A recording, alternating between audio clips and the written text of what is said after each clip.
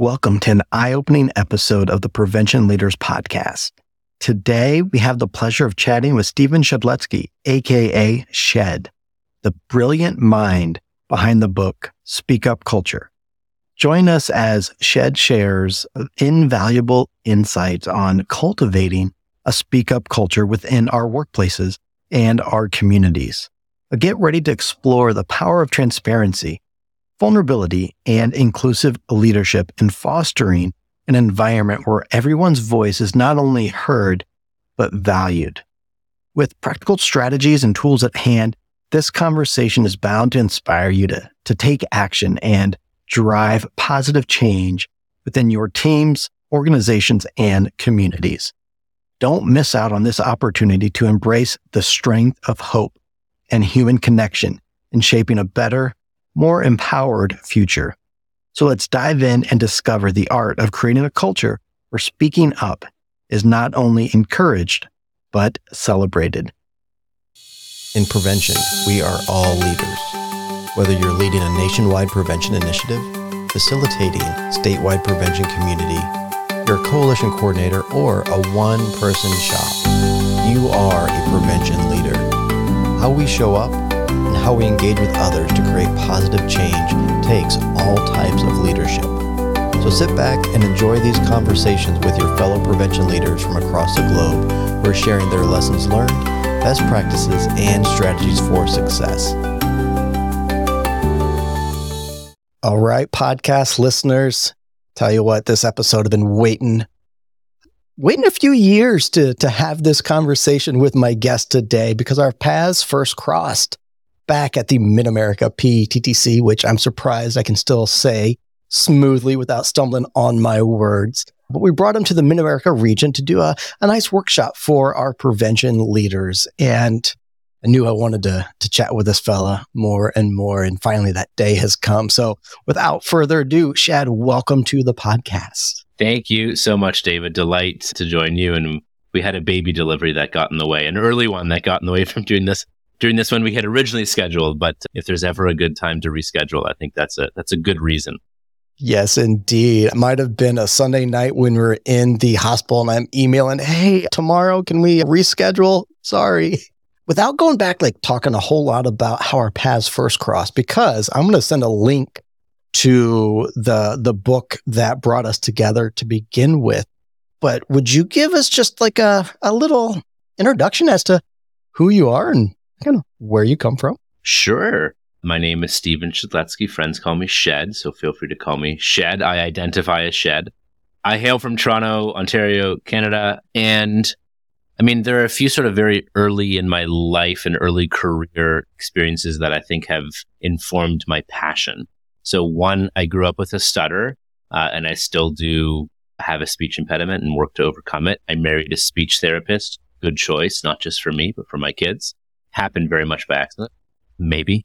And so one, I know what it feels like to be voiceless. I know what it feels like to have something to say, but to lack the confidence or the skills to know how to or be willing to speak up.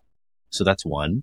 The other is, my very first day and my very first job in my, corporate career, 1,000 people were laid off post-merger. And so I walked into an organization as many more people were walking out, boxes in hand.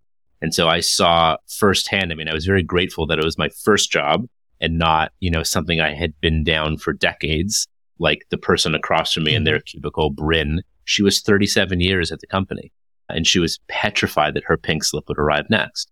And so I saw sort of firsthand the impact of the behavior of leaders and of this thing called culture, not just on people's productivity and work products, but their health and well-being. And so that sort of guided and informed my passions, which is around people showing up and feeling engaged at work, people having good, healthy relationships with their colleagues, their peers, their bosses, their leaders, their organizations. And so that led me to cross paths with Simon Sinek. And it's because of Simon that we met and our works and paths collided. I've been working with Simon for close to 12 years now. I was on the team, fourth person to join the team, on the team for 10 years. I still do work with them, sharing Simon's message and ideas with Start With Why and the Infinite Game of Leaders Eat Last. And through the journey of working for a prolific author and speaker, I was often asked on my journey, when are you going to write your book? And my response was always the same, was if and when I ever come across something worth writing, because I never wanted to write a book because I was a quote keynote speaker. That's the definition of a cruddy book. And so through, my passions of, having a stutter, feeling voiceless, seeing the differences in organizational cultures where people felt that it was safe and worth it to speak up, or people felt that it was better to zip it, remain silent, I came across this body of work that we're calling Speak Up Culture, which informed this book that's out October 3rd.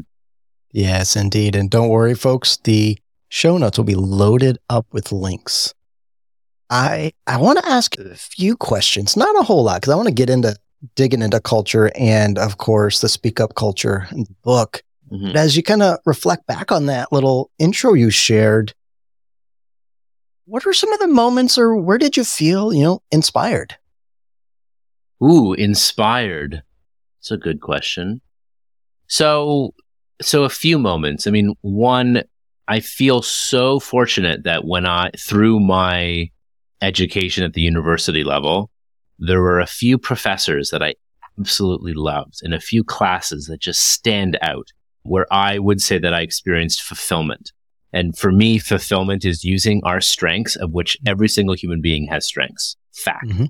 Mm-hmm. And when we use those strengths, the funny thing about strengths is oftentimes we're unaware of what they are because it's hard to read the label on the jar when we're inside the jar. So we're world class at things that we take for granted. Like, as an example, I will draft emails and social media posts on a walk, in the car, in the shower. I'll be like, ooh, that's a good one, right? Mm-hmm. Now, I think everyone must do that. Apparently that isn't the case for every single human being, which shocks me. But it's a strength of mine, right? Mm-hmm. Communication, finding words to represent ideas and feelings. That's my jam. Mm-hmm. And you have your own version of that, as do every single one of our listeners has strengths, whether they're aware of it or not. And when we use those strengths to contribute towards something bigger than ourselves that we care about, that is fulfillment. Mm-hmm. And so there's a specific course with a specific professor where I experienced that. It was a presentation skills, like a public speaking class with Dr. Dennis Shackle. And I loved it, and I loved him. And I'm so thankful that I experienced sort of a peak. I experienced like work can be this fun, this safe, this stretching and growing, this fulfilling, this engaging, this inspiring. Mm-hmm. And sort of having that peak experience early in my career made the dissonance that I felt early in my working career of like, what? Like, this is work? Like, no thanks. And so the contrast of that really, really helped. But then, of course, I mean, working all those years with Simon and learning how he communicates, learning, how serious he is about service and how important as human beings service to one another is for our health and well-being as individuals, as groups, as society. There are definitely countless moments where I felt inspired by that. And then as I've started my own little company and my own career journey, I mean, I was always so staunchly passionate inside of Simon's company that we must live what we preach, that we cannot teach or expect others to do as we say unless we do as we say. And that was always my number one passion. Sort of like, in my little company, it's family first, that if anyone on our team has something to do with family, that is, go do it. Like, gotcha. Mm-hmm. And for me, like, that's after family. The next important thing in a business is actually behave in a way that is aligned with who we claim to be and claim that we are. Folks, I saw that family first in action when I sent that, hey, I'm in the hospital right now. We're having our baby 5.5 weeks early. So yes, you are living that. Though my first instinct was like, do you have your gear with you? Like, can we? Right. No, I'm kidding. Right. Oh my gosh, bringing my setup. So I have 4 monitors, a soundboard. Yeah. I don't think there's room for that in the hospital. Hard pass. A little bit too much background noise there, I'm sure. Oh my goodness. Yes. I want to share actually some wisdom my dad has given me over the years. And he's a retired sergeant major, through and through leader. And he said, you'll hear the phrase lead by example. He's like, I don't want you to throw that out because it's easy to go to work, put on your uniform and check the boxes, do what you're supposed to do. Like if you want to be a true leader and lead with people power, you've got to live by example. So it's live by example to lead by example. And just how you show up makes such a big difference. Nice. Such a big difference. And Yeah. I mean, what I love about that is it points to, so very close friend of mine, and I mentioned him before we started recording, Rich Davini, who's a retired U.S. Navy SEAL commander. This quote on leadership that he has, I think, is the best I've heard, which is, leaders aren't born, leaders aren't even made, leaders are chosen based upon the way that they behave. And, sure, some of us are born with some of the innate attributes that we're higher on them and are easier for us to develop, like empathy, compassion, selflessness, authenticity, decisiveness, responsibility, accountability. Those are attributes typically of leaders. And some of us are born with higher levels of those. But just because you have the innate abilities, if you don't hone them and work on them and develop them and use them with the intent to serve, just because you have them doesn't make you a leader. And I even love this extension that leaders aren't even made, meaning that just because you learn the qualities of leadership or even behave as a leader in an instance, it's the consistency, it's the leveling up, it's the ongoing, it's the growth. And so you earn your title, or we call you leader, because you behave in a way that is worth following. So just another way to say the exact same thing that your father shared with you. Absolutely. And it warmed my heart sharing about your professor that was an inspiration for you, because it took me back to Dr. Hawkins, who actually, I had several classes with him in grad school, but it was coaching and mentoring for critical thinking that really resonated with me. I'm curious now too, sort of the flip side of where you felt sort of inspired leading up to where you're at. Where'd you feel challenged? I know you mentioned growing up with a stutter in your first professional work role, but yeah, where'd you feel challenged? The first thing that comes to mind is, the reason why I wrote this book. So yes, I felt challenged feeling voiceless and overcoming a stutter. Yes, I felt challenged starting my career and it being like a wake-up call. I felt like, when we go to school, it's like a step ladder. It's like, follow these steps, get to the next level. It's like a freaking video game, And then you graduate from school and you enter into the workforce, and you're no longer in this very linear step ladder. You're like in a Seinfeld parking garage and you're like, P7, I was just on P12 a second ago. Like, what's going on here, right? It's total chaos. And we don't yet prepare young people for the uncertainty and the ambiguity of an adult life, So that's one piece that just comes to mind. The reason I wrote this book is reflecting upon experiences in my career, whether it had been teams I'd been a part of, companies I'd been a part of, clients that I had, vendors, personal relationships, professional relationships. And I contrasted the ones where there was a speak up culture, and I contrasted the ones where there wasn't a speak up culture. And I had some really challenging experiences in my career where there wasn't a speak up culture, where I thought I was doing the right thing in speaking up. And unfortunately, unbeknownst to me, they weren't safe spaces where it was safe and worth it to speak up. And I became the problem. And it was the hardest thing, doing what I thought was the right, ethical, good thing. This is the way we behave as leaders here and in general. And it being greeted and met with, I regret to inform you that you are the problem and no problem exists here. It's like, what? And so, and then contrast that with experiences that I had in my career where there was a speak up culture. Was it perfect? Absolutely not. But did we have environments in which we could take interpersonal risk, where we could share our hard truth and not get punished for it, but actually get rewarded for the courage and the vulnerability and the positive intent? And I want more of those cultures where when we show up in a way that we feel is the best way, with an intent to improve, do good, and serve. I just had this experience this week with a member of my team where, he showed up in a way that had a negative impact that was unintended. And we took the time and I shared my experience of it. Not that I was right. It was my experience. he owned up to it. We're working on it, and we're cascading up and improving, right? The only way you sort of up is to dip down before you can transcend and go up. So I want more of those cultures where we can actually use conflict and tension and things going wrong, because we're human, as opportunities to grow closer together and get better. Absolutely. And when you, I know our listeners can't see, but when you did the dip down motion to then go up, all I could think about is that's where the roots are. You've got to get to the root of it to be able to then go up. And it's the difference, Dave, between a healthy, thriving, speak up relationship and a toxic relationship.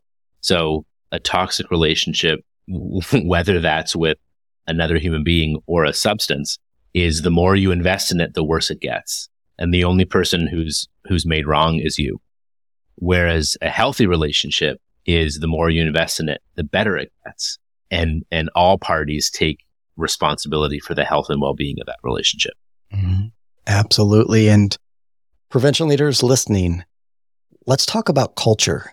Now, in prevention, we talk about cultural competence, cultural humility, and that being at the heart or the core of what we do in prevention.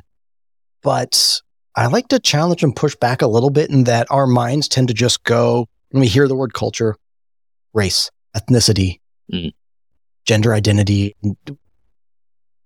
Let's talk big picture. What is culture? How do you articulate or define just culture? Sure. So, I mean, a culture is what are the accepted and rewarded norms and behaviors, values in action here. In the book, I've devised a bit of an equation for culture, which is culture equals, in brackets, values multiplied by behavior. And all of that is raised to the power of influence. So the strength of a culture is determined by the clarity of its values multiplied by the degree that those values are. So first and foremost, values ought to be clear, and they're even stronger when they're defined with behaviors. So I always find it funny when organizations have values that are nouns or adjectives. You know, here are values: excellence, respect, integrity, communication. It's like, bravo. Those are the 4 values of Enron, right? Which is the famous accounting scandal and unethical leadership by Ken Lay. But if you go like, and like, hey, Dave, do me a favor, the rest of the afternoon, more excellence, please. And you're like, that sounds like pretty meaningless. But if we go, well, like, what does that mean on a behavior level? What's a verb or an action phrase? I could say, do more of your best work. Now we're talking, which means you're focusing on your strengths and amplifying them. You're building awareness of your weaknesses or limitations and finding stopgaps or delegation or vulnerability or training around those limitations or weaknesses. That's bringing to life excellence, do more of your best work. So for a culture to be strong, values ought to be identified. And then the strength of it is the degree to which each individual lives those values, and that we reward and recognize, provide coaching, feedback, discipline if necessary, if people behave outside of them. And then all that is raised to the power of influence, because the more influence one has in a culture, the more weight that bears on the culture that you have. Means more if a CEO or senior leader lives the espoused values, especially when the going gets tough. And it means more if they don't. Then, for example, a junior person that was hired last week, unless they were handpicked by a senior person, at which point their individual behavior and values represent the person who picked them as well. So that's how I think about culture. And, the power of culture, the analogy I use is pickle brine. So we could take, Dave, the best award-winning world-class cucumber, put that thing in some awful pickle brine, and we have an awful pickle that should never have been made and was a waste of that cucumber. Now, is it the fault of the cucumber? No. Just like if you plant a perfect seed in bad soil, it's the soil. There wasn't enough water or nutrients or the right temperature or whatever. And so I think so often we blame performance issues, whether in the context of an organization or that of those that we're serving, patients, whatever it might be. We blame the seed or the cucumber or the human being without examining the pickle brine, without examining the environment that we're in. That's culture, and bureaucracy, systemic issues, the environment, the systems, the culture is that pickle brine and can make or break people, irregardless of how amazing those individuals are. I love it. I love it. And that's actually one of the workshops that I do is titled Culture is the Strategy.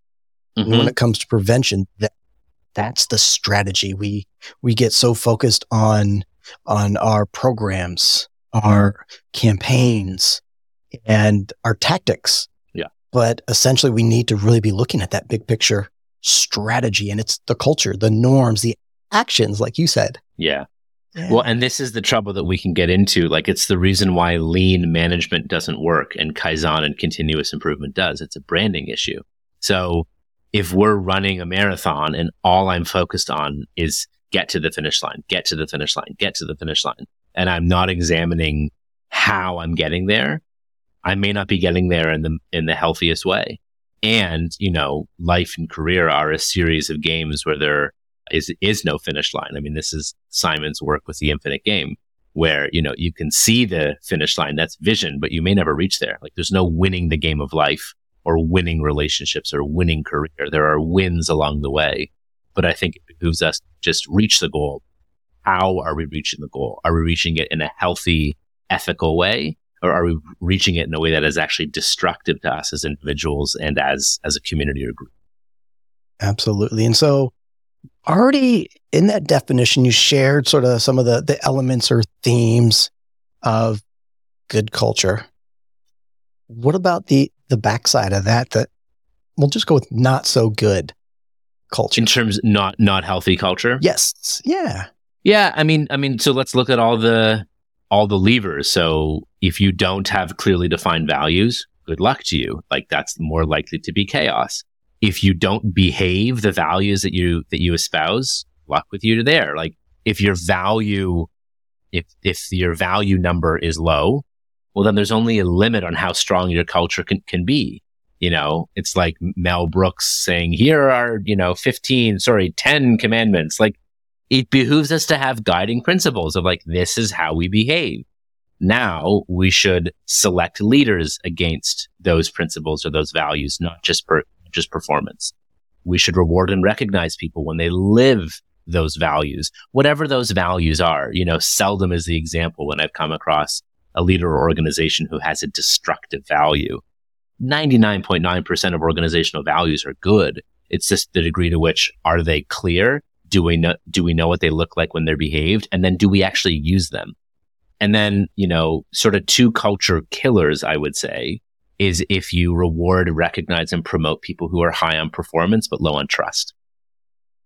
Those are the people who are drivers or they're peacocks. They might kiss up to the right people at the right times, but they're a nightmare to work with, and they are morale killers, which is why, as a leader, the more senior you get in an organization, a couple things happen. One, the further away you get from the truth and the customer, the end user, typically, because we're hardwired to offer our leaders deference because we're a hierarchical species. So literally, we can talk smack about a leader. They walk into the room. Hello, ma'am. Hello, sir. So nice to see you.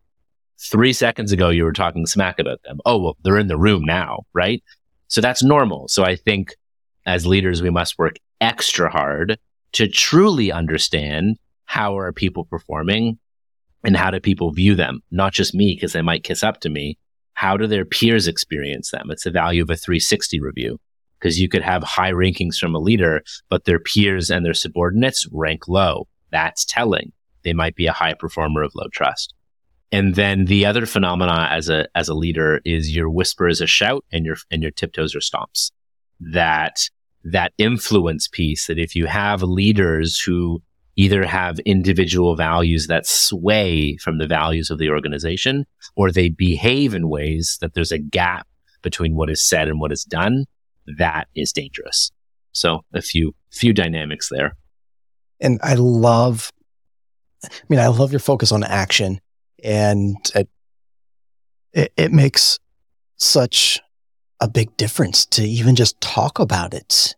And I'm drawn back to a workshop one of my good friends and colleagues, Angie, did with me in Kentucky, a regional prevention center. Their culture had decayed through a lot of different circumstances. And so we went in, we actually did a workshop with them and help them talk through their current culture. We did a strategic juncture. Why is now the time to do something, to take action? And then we helped them with visioning. And through a couple consensus workshops, they talked about what they wanted their culture to be and what that would look like on a random Tuesday, what actions, what behaviors aligned with that. So then they created their own culture. Oh, it was beautiful. Beautiful. Nice. It was fun. And what's so good about that is you now have something objective. So if and when, when people live the espoused culture, that's a perfect time to reward and recognize in ways that are meaningful to them, right? Not everyone likes to be recognized the same way. That's, platinum rule stuff rather than golden rule. Treat others as they wish to be treated. And then the other is if for any reason there's a discrepancy, that we show up and behave in ways that are counter to the sort of the, not even the baseline, but the standard, it gives us something objective where we're not pointing at the person, we're pointing at the values and the behaviors and the guidelines, saying, I'm experiencing something that is different than this. I think there's opportunity for us to course correct and clean that up and to have an effective intervention. Mm-hmm. And they printed them out. They made it nice and pretty, and it's up on their different office walls. And since they're a regional team, they're spread out. And we talked about that, the fact that they are now empowered to basically hold each other accountable, give each other nudges and say, hey, FY, remember that? It was fun. And we've also been doing coaching with them as well. And I know you offer coaching as well, correct? Yeah. Yes. Yeah. So in terms of the work that we do some one-on-one coaching with leaders, some group and team coaching really around how to create the most effective, high trusting and high performing culture that is sustainably performing, not just peak performing. But then, workshops on leadership culture and keynotes as well. I dig it. And before we really unpack what is Speak Up culture, I've got one last question, just as it relates to culture as a whole. What are the impacts of not intentionally or being purposeful about fostering, changing, or creating a healthy culture? If you don't focus on it, you're leaving it up to chance. And if you leave it up to chance, the likelihood that it will be as healthy, thriving, optimal as possible, good luck. So when you make it a focus, what you focus on gets done or progress is made. There is no done or ending point with culture. To your point, there's no Tuesday morning where we wake up and we're like, all right, culture, we finished that work. No, it's, you keep going always, because the world around us, the environment around us, people change, dynamics change. So you constantly have to work on it, be aware of it as it morphs and changes with you. But if you don't focus on it, you leave it up to chance. If you don't make it a priority, it isn't a priority. And then it's a slippery slope where the focus can be on the programs and on the results at the risk of damaging culture or it not being as healthy as possible. And culture is kind of like the lubricant that we put in our engines. It just helps it run as efficiently and as effective as possible. I like that, the lubricant. And listeners, if your mind is going for workforce development or not, but I know that's a big conversation in the behavioral health field as a whole. And we often focus on recruitment, getting people in the front door. And I, as the director at the PUTTC, I was like, y'all, we need to close the back door. And what's going to close the back door is the culture. Let's work on that. But I didn't get very far. Yeah.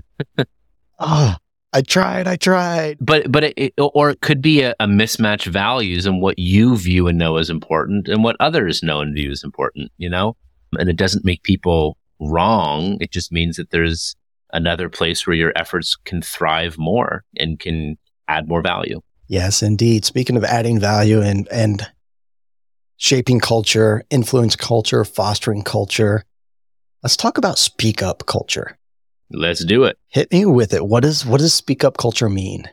So Speak Up culture means an environment in which people feel it is both psychologically safe and worth it to speak up, to share ideas, even if they're half-baked, to share feedback, to make one another or our work better, to even share concerns, even if they are unpopular or personal, to disagree or offering a dissenting point of view, especially to someone more senior to you. How does that go? And admit mistake, knowing or believing it will lead to improvement, not being repeatedly ignored or being punished.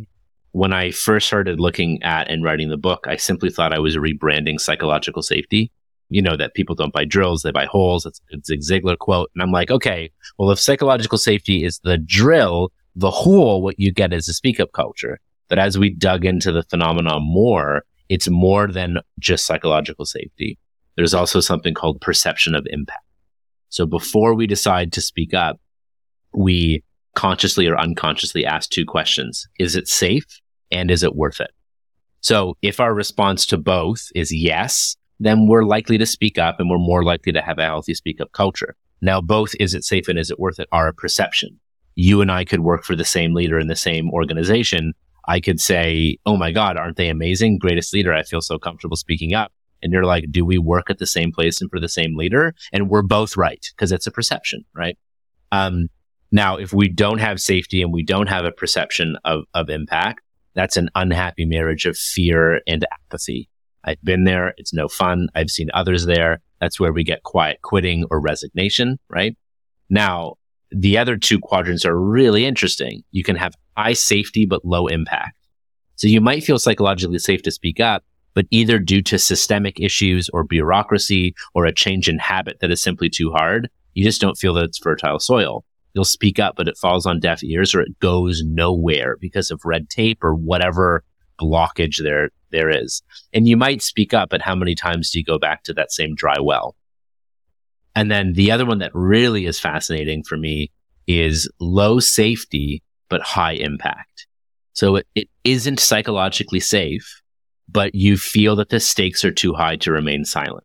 This is what we saw with Ed Pearson, who's a retired naval officer who worked at Boeing on the factory line creating the 737 MAX, which he saw this was not a safe plane. He spoke up to the general manager of the Renton, Washington facility. He spoke up to senior leaders. He spoke up to the FAA, to NTSB. He ends up whistleblowing to US Congress because that was not a safe plane. He ends up retiring early. He took personal risk and courageous leadership risk to his relationships, his job, his reputation, because he was confronted with something that was simply so important. So for me, this is, when I say speak up culture, people go, oh yeah, just psychological safety. Actually, it's more than psychological safety. It's also a perception of, is it worth it? Will something positive happen because of my choice and the courageous risk to speak up? Because speaking up is never without fear. It's never fearless. It's always creating less fear, and that it feels safe and worth it to share a voice. And it's almost like you read my notes because I wanted to ask for an example on, speaking up. I can give more. I figured, where my mind went was my wife who's a pediatric ICU nurse, and you betcha that you need to be able to speak up in that kind of environment. But at the same time, you got me thinking like, well, it's high impact, but is it safe? Do the team members, the staff, do they feel safe speaking up? They just know that it's high impact. Yeah. Well, this is where you sometimes can get unethical behavior, unfortunately, but it's not necessarily the fault of the individuals. It's, if you punish people for speaking up, or you punish people for making human error and you don't learn from it. So, this is where psychological safety was really first unearthed when Amy Edmondson was studying hospital units. And she was looking at the difference of when there is psychological safety and, a high trust environment where we can take interpersonal risk, and others where there is not. And one of the results confounded her, which was the number of medical errors reported. The number of medical errors reported were higher in the environments where there was psychological safety. And she's like, how could that be? She looked at more independent data because the key word is reported. It wasn't more medical errors in totality. It was just more medical errors reported, which meant when we're in psychologically safe environments, we're willing to raise our hand and say, I messed that up. We need to improve it for better patient outcomes in the future. Whereas where there isn't psychological safety, we spend disproportionate amount of time and energy hiding mistakes from each other for fear of being punished and fear of being made wrong or being fired or whatever it might be.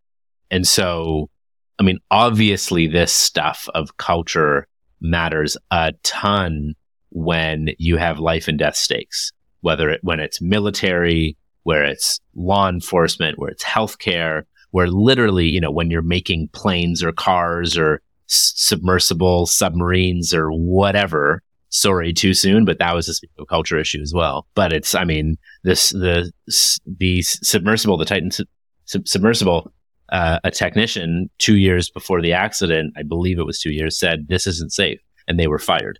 So now, when the stakes are life and death and it's very visible and easy to see, high stakes.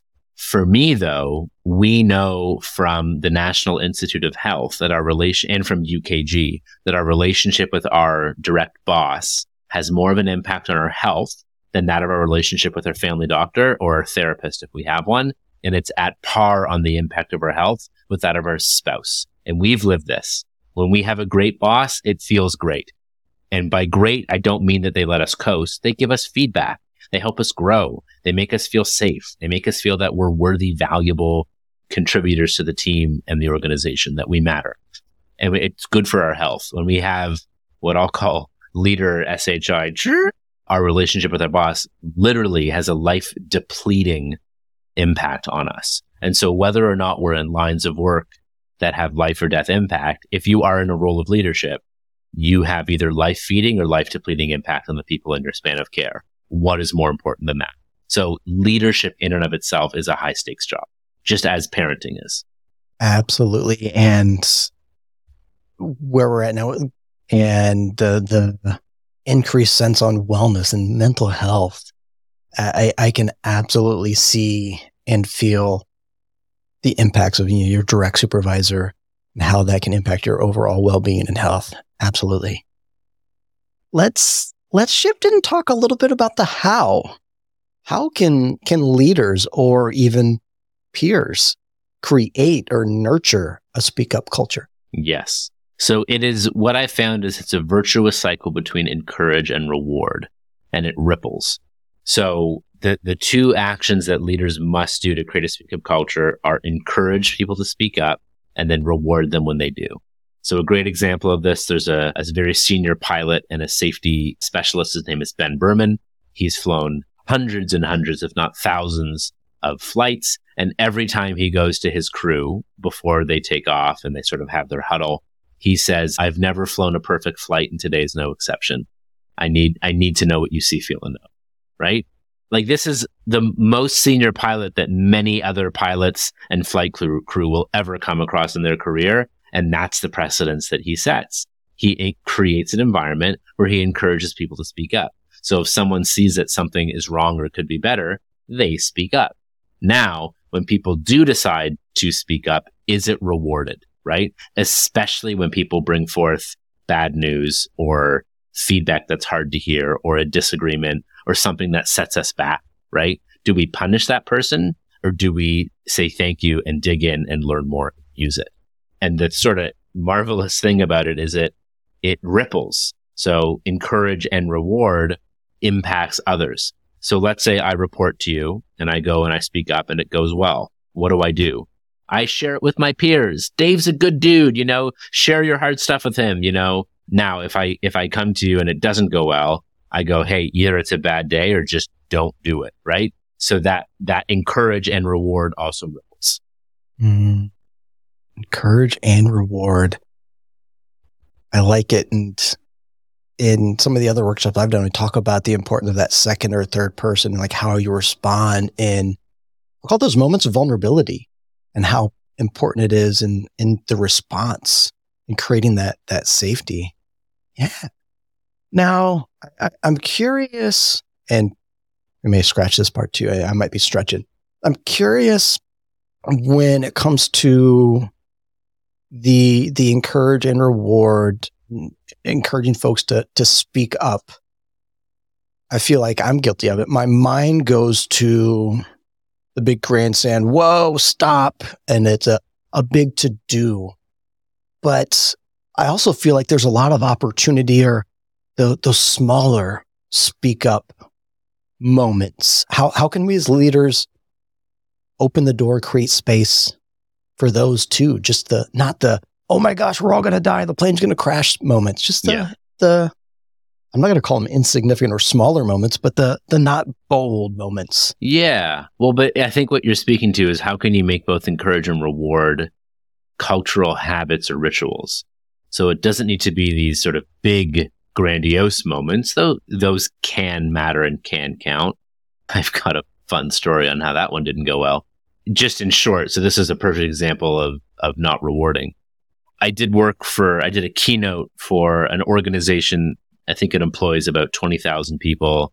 It's a national level organization that essentially keeps the entire country safe. Just leave it there. They do very important work as it relates to our health, safety, and well-being. And the executive that spoke just before me was the executive sponsor of the event. I had a pre-engagement call with them. It went well. We read the same books. We listened to the same podcasts. I liked the guy. And there are many, I ended that call being like, he's a good, earnest leader, right? And there are many pre-engagement calls where I end those calls and don't feel that way about people that I speak with. So as often as I can, I show up early to these events because the comments that I hear ahead of mine are worth their weight, not just in gold, but in platinum. They make me far more effective as a speaker and facilitator. And so I showed up early and I had a chance to hear the end of his prepared comments, and then they opened up to a Q&A. The second question that was asked, and this was an all hands for any people manager, 1,500 people in the organization. The second question asked, and it was asked anonymously, and it said, what is being done to address the continued issue of manager burnout? To which, fair question, to which the executive sponsor said, well, we've done these initiatives. As far as I'm concerned, it's no longer an issue. Next question. And I went, oh no. I don't think it was his intention to negate, shut off, and potentially gaslight people on such a grand stage, but it sucked. I mean, the mere fact that the question had to be asked again, a better response would be, if I'm truly honest, I'm surprised to hear this question because of these initiatives, and we've seen these results, and I'm pleased with them. However, the fact that this question had to be asked again means that at least one person is still struggling. And if I'm honest, if one person is struggling, many more are.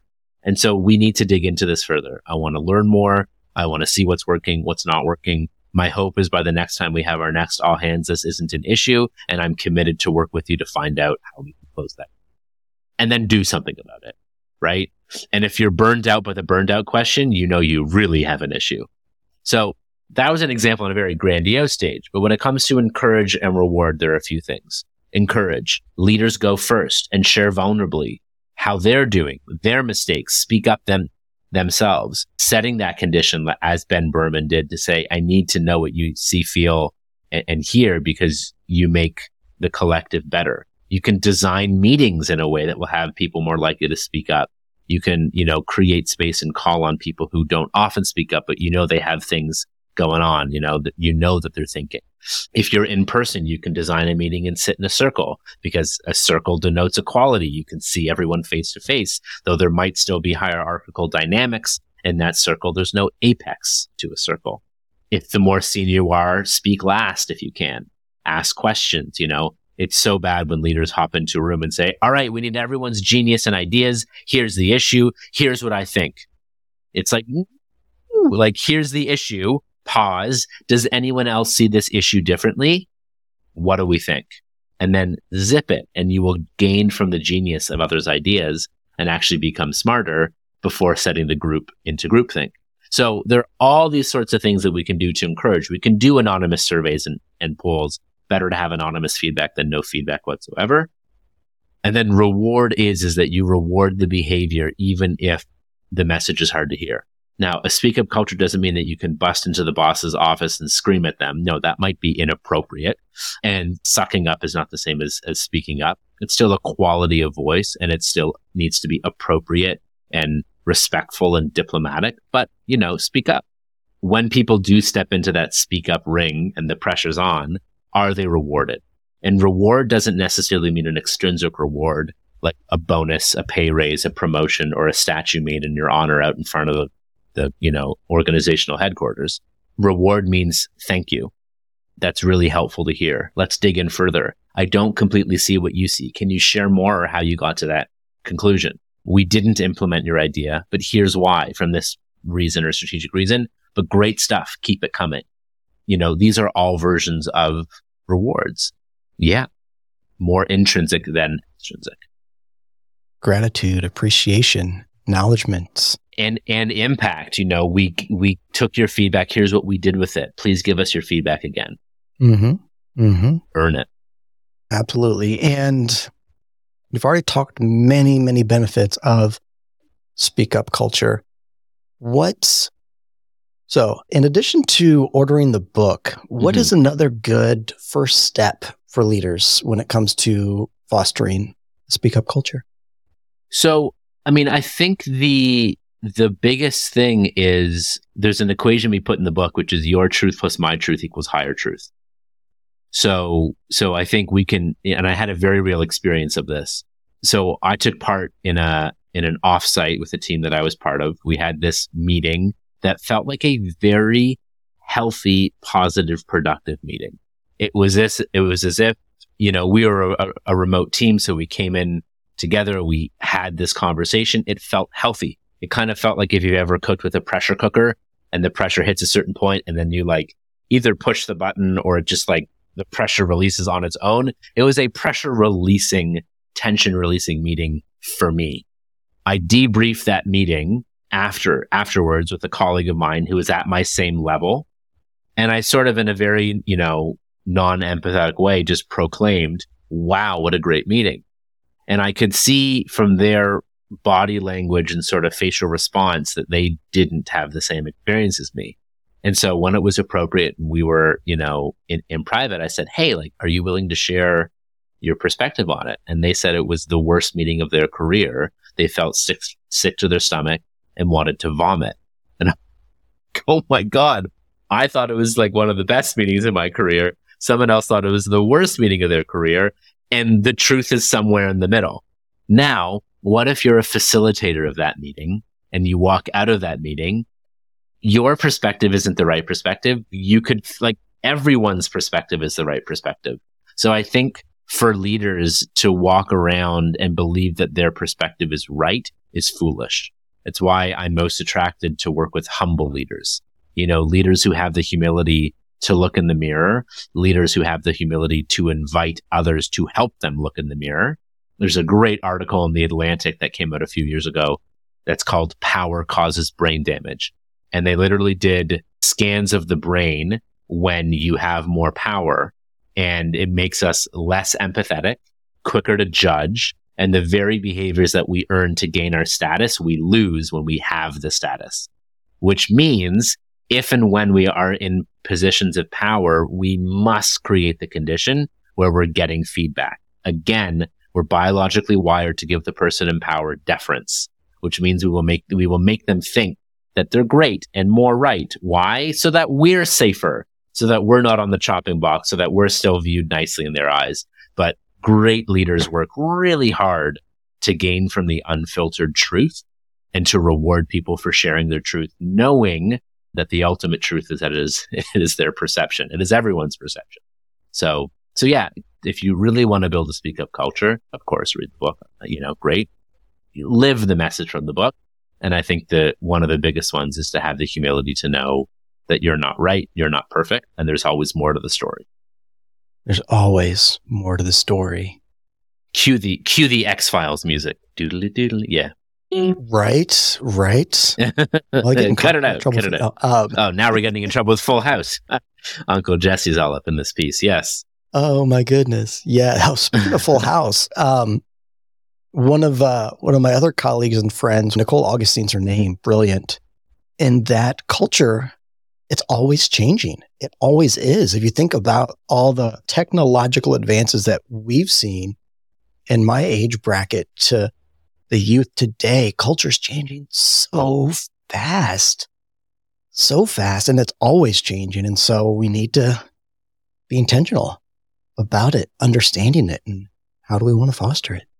Yeah. It's why we call them generations, because we can make generalities or, general assumptions based upon the culture and environment that they grew up in. You know, it's no mistake that this generation of youth need some help on delaying gratification and having patience and persistence, because it's the swipe right nation. You know, want a date, swipe right, you know, and boom, match. Like, you know, and the courage to like go up to someone in a public space and be like, hey, I'm Steven. Like, what are you drinking? You know, or you want to go for a walk or whatever it might be. Like, that takes courage. So yeah, you know, it behooves us to look at the generalities of the way that certain people grew up at certain times, and to, treat them differently in ways that engage them and help them grow in the way that they can grow as well. I've got 2 more questions for you that I can think of, and there might be more that pop in my mind. You just never know with me. I like to ask questions, hence why I started a podcast. I'm eager to get my copy of the book October 3rd, I believe. Yes. Yeah. So I'm eager to get it and really dive in, but who else should read this book? I mean, we wrote this book for leaders, both capital L and lowercase l. So, you know, it's for a senior leader who knows that the greatest way to drive success, however you measure that, is through putting your people and your purpose first. You know, we've written this book to be transitive, meaning it can fit in anywhere. So I would like to think that a leader who doesn't necessarily have that mindset might at least get to chapter 3. When they go to chapter 4, they may not like what they read, but they'll at least start. But it's definitely for senior leaders who already know that the greatest way to succeed in the long run and over a long, sustainable run is by putting people and purpose first, and then profits or results tend to follow. It's also for leaders in the middle, managers. You know, I think we often crap on managers that, you know, management bad, leadership good. And it's like, no. Behaving as a boss, behaving as a leader, good. Now, both you and I have probably had the word manager in our title at some point in our career. I'm sure everyone listening here has either had that role, has it now, or knows someone who has it. The vast majority of people at some point in time are a manager, and they're the only people inside of organizations that have multi-directional influence. They can influence up, they influence side to side to peers, and they influence down. And so, change lives and dies in the middle. And so we need managers. We need more managers, of course, to behave as leaders, not as bosses. But we also need people to just like manage stuff. That's important in the machination and the operation of an organization. Hopefully they do so with humanity. But it's also written for people in the middle, as I've spent most of my career in the middle in organizations, who may have had a leader or two who have been great in their career, but have also seen the counter, people who are in charge who behave as such. They're in charge. And these leaders in the middle wish to behave and lead in a different way. And then it's for people who are lowercase leader, meaning they may not have the title or formal influence, but they wish to behave as a leader. They wish to study and learn what it means to be a great leader and then behave as such. And even if they don't have the title, if they behave as a leader and people follow them, guess what? They're a leader. So that's who we wrote this for. I love it. And I'm going to add to that list as to who this book is for. And it's Please for do. You listeners, prevention leaders. Mm-hmm. Part of why this podcast is titled Prevention Leaders, because in prevention, we are all leaders. How we show up, what we do to create positive change in our communities. We're leading that change. You could be a director, a coalition coordinator, a coalition member. You're a leader. And I say this book is for you. And I want to throw another just thought out there for the audience, and curious what your thoughts are there too before we close out, is that I often talk about onboarding prevention. And when we bring on, there's turnover is a challenge at all the different levels. But when you're onboarding a new team member, what better time to talk about your culture openly, honestly, transparently, and vulnerably, and having a structured onboarding. In fact, one group that we did that workshop with, they now have an actual conversation about their culture that they've crafted. Why not have a book or two included in your new employee onboarding? I could see this fitting there. Thoughts on that? Yeah, thank you. I mean, recruiting, onboarding, selection, promoting. I mean, these are great opportunities to look at not just what are the skills of someone who thrives in this particular role or organization, but what are the attributes? What are the human characteristics? And talking about our culture and our values and the behaviors that we live to life, hugely important. And then, so interesting to see what is either the alignment or the dissonance that people experience between this is who we say we are and this is who we actually are. Because a strong culture is one in which that gap is very narrow. And anytime there is an experience of a gap, it's dealt with in a productive, appropriate, responsible, professional way without attacking people. But again, pointing back to that doctrine of here's who we claim to be. Let's close that gap. And I think, again, for prevention leaders, whether you hold a formal role or title of leadership, that you are out in the community, your behavior matters. And again, when you are in a position of leadership or you behave as a leader, your whisper is a shout and your tiptoes are stomps. People are looking, people are watching, people are following your lead. They're following your behavior. And are you behaving in a way that is worth emulating? Doesn't mean you're going to nail it 10 times out of 10 every time. No. But when we do have a gaffe, do we own up to it and work to close that gap? Do we for feedback? And are we mindful of, am I behaving in a way that I would want others to behave as well? I'm pretty sure I saw it on your website in that leadership is a behavior, not a title. Yeah, that might just be part of the title of this episode. Yeah, I'm going to put plenty of links in the show notes, so I don't need to ask you how folks can get connected. I've got all your social media and the website, of course. But when folks pre-order the book, if I remember correctly, I've got that dad brain going on, but we get early access to tools and resources as well. Is that correct? Yeah. So if you go to the website, speakupculture.com, or you follow on social, but if you sign up for our newsletter, we will share sample chapters. We will share some tools, early access to products like a book club product. So absolutely, we're actively working as hard as we can behind the scenes to make all those promises a reality. But yeah, hop on over to speakupculture.com, sign up for the newsletter, and we'll give you announcements like in-person and online events for launch, and then tools and ways to connect them with community for other leaders around the country and world who care as well about fostering cultures where people feel it's safe and worth it to speak up. All right, y'all, check the show notes for those links. I will put it in there. And love getting connected to that community because together is better and prevention is better together. So much so that my shirt says that. There it is. Love it. All right. So last question. For our listeners, if you were to tell them, if you're going to remember one thing from this episode, remember this.